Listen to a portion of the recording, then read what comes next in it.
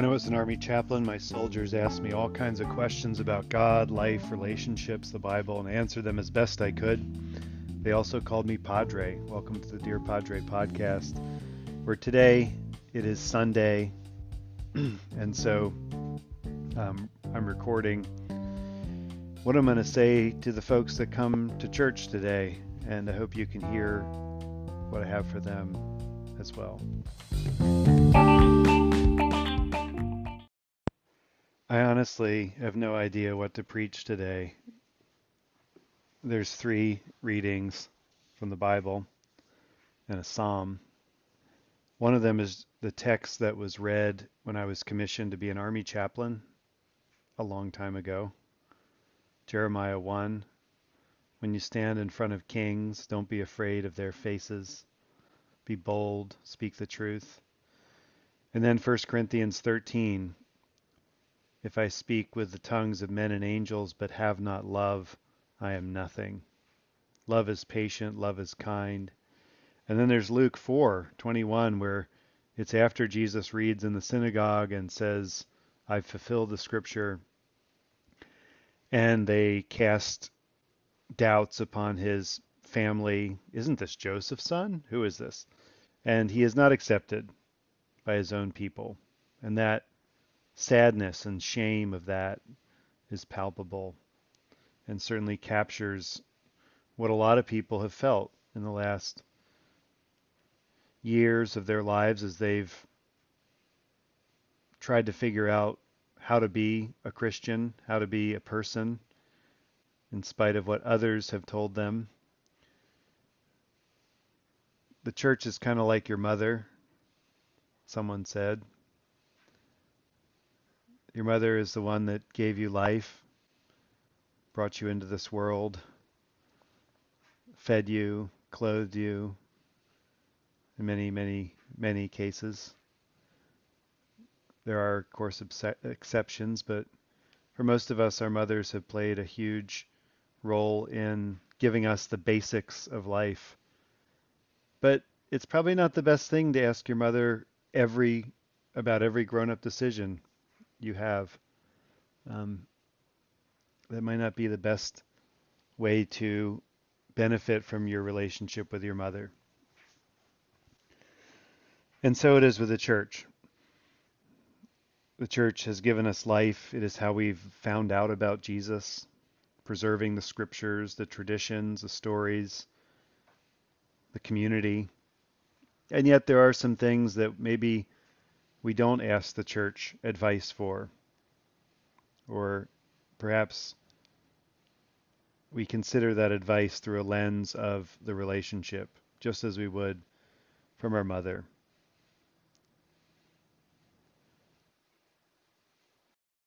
So those are the 3 texts.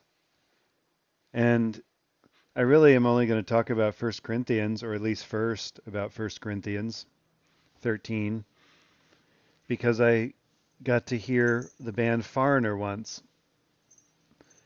You may not remember Foreigner from the 80s. I was at Walter Reed, and they were doing a USO tour for the wounded soldiers, and one of them came into the chapel and asked me if he could borrow a tambourine, so I gave him our one chapel tambourine that I could find. I don't think we ever used it. And he used it for the acoustic performance. And they played a song, and I'd forgotten who Foreigner was, of course.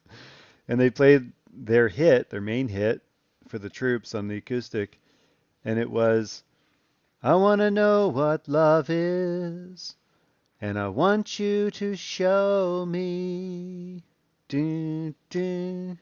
I want to feel what love is. Anyway, I want to know what love is, and I want you to show me.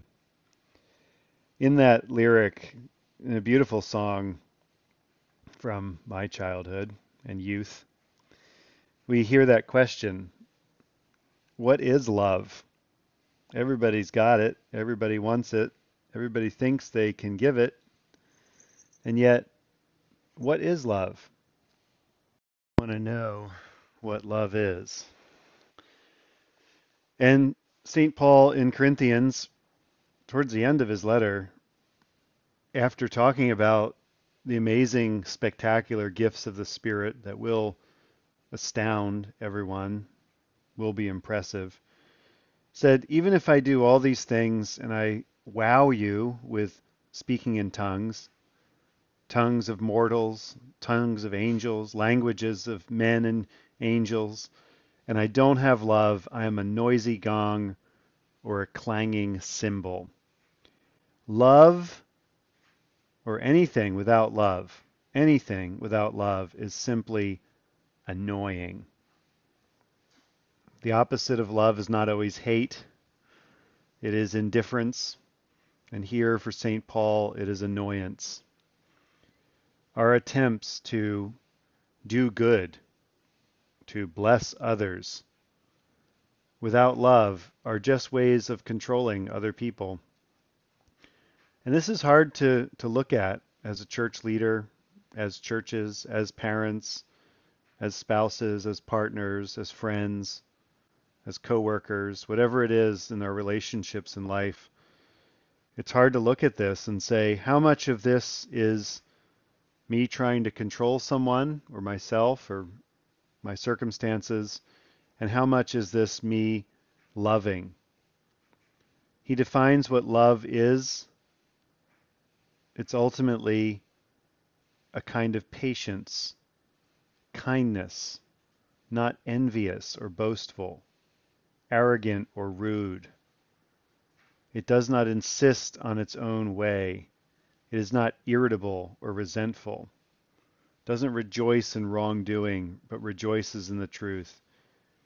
It bears all things, believes all things, hopes all things, endures all things. Love never ends.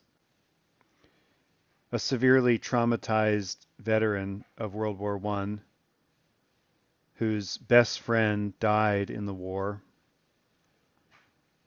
wrote a book about love called The Four Loves. His name was C.S. Lewis. His best friend died, and while he was visiting his best friend's mother, they began an ongoing relationship that lasted many, many years.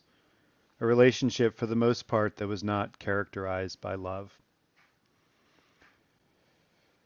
And when his best friend's mother and partner dies, C.S. Lewis, who has writes the Four Loves,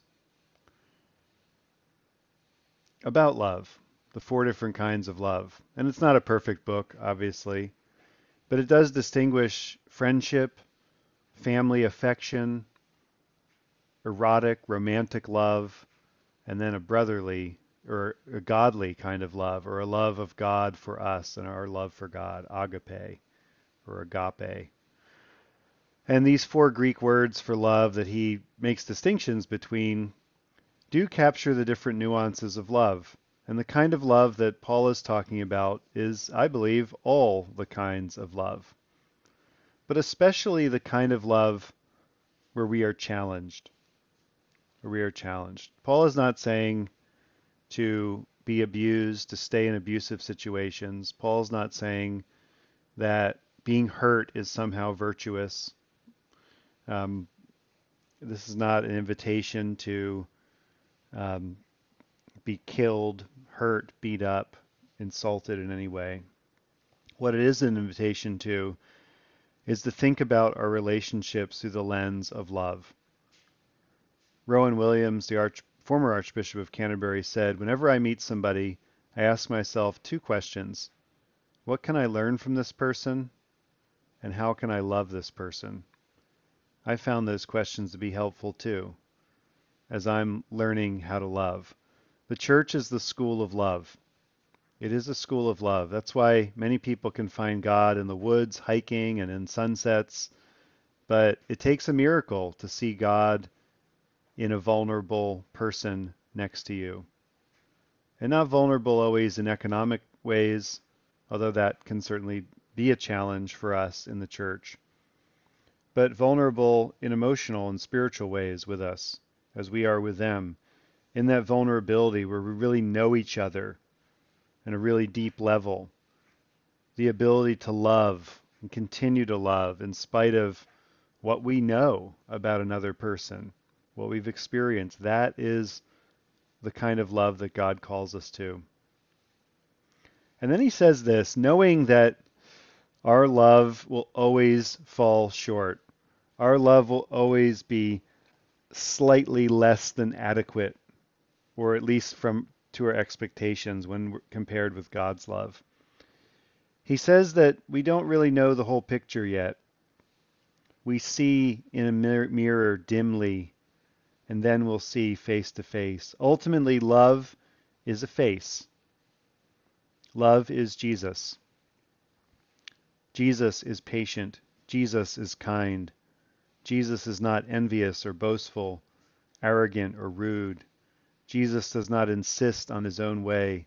He is not irritable or resentful.